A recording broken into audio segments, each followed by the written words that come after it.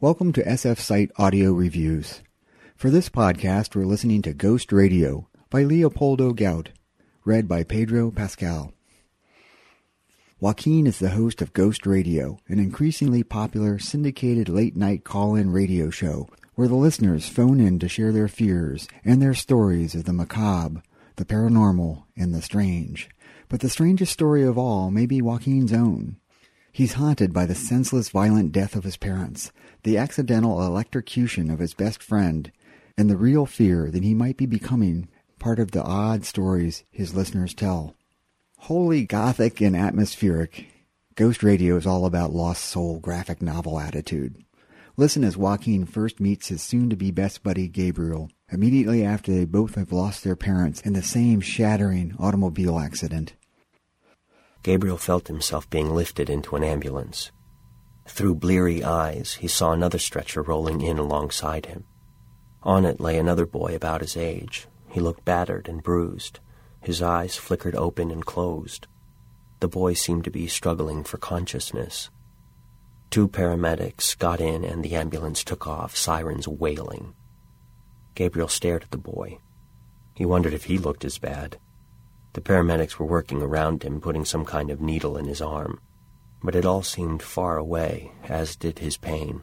He felt like he had a broken leg, but it was information from outside, like a telegram he'd received from a far-off land. The boy next to him began to hum, as if his life depended upon it. Maybe it did. Over the blare of the siren, Gabriel recognized the lines from "Kill the Poor" by the Dead Kennedys. That song had been running through his head lately. An odd coincidence, he thought. He started humming as well. Broadway and television regular Pedro Pascal narrates Ghost Radio with a perfect combination of punk, tossed-off detachment, and youthful vulnerability. And what makes young men more vulnerable than beautiful women? Here Joaquin talks of first meeting the devastatingly alluring and mysterious girlfriend, Alondra. At 8 a.m, I took her back, having done nothing more than talk to her. Well, I did get that one kiss on the cheek. I doubt Alberto slept that night. In the following days, I saw Alondra several more times. We visited all the little-known spots in the city that interested her.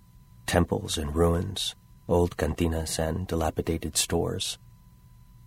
We spent our second afternoon together in my bed, and after that we found several cheap hotels and motels in different parts of the city. We could have gone to my apartment, but the hotels fit well on the list of urban attractions Alondra wanted to explore. Every day I tried to convince her to come live with me, to leave Alberto's house once and for all. It wasn't long before it felt like Alberto and I traded places. Now that she was with me, I was the one suffering anguish and nightmares about the two of them together. Ghost Radio uses a number of voices to tell this tale of recurring nightmares and the search for the truth behind them. The use of first person, third person, and speaking through the various voices of the people who call into the radio show allow Pedro Pascal a way to add dark and brooding textures and hues to the performance. Listen as an interviewer puts the main theme of the story into a nutshell. Can I get back to the original Ghost Radio again? The one you listened to in the hospital? Okay. Did you listen to this show by yourself, or was it popular with the other patients? Sometimes I listened alone, sometimes with a friend, I said, trying to sound casual and vague. Was this friend Gabriel? I nodded. I had hoped the interview wouldn't go in this direction, but this guy had clearly done his homework. And this is the Gabriel who died during some kind of pirate radio broadcast? I blanched. Do we really need to talk about this? You host a program about death and ghosts, and you had an experience in your life in which a good friend died during a radio broadcast. It seems related. Listening to Ghost Radio is almost like listening to radio itself, where no matter where you drop in, the story is always engaging. Ghost Radio keeps circling around until life, death, and memory swirl into one horrific conclusion.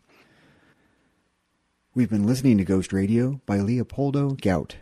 This 8.5-hour unabridged novel is read by Pedro Pascal and published by Harper Audio. Reviewing for SF Site, I'm Brian Price.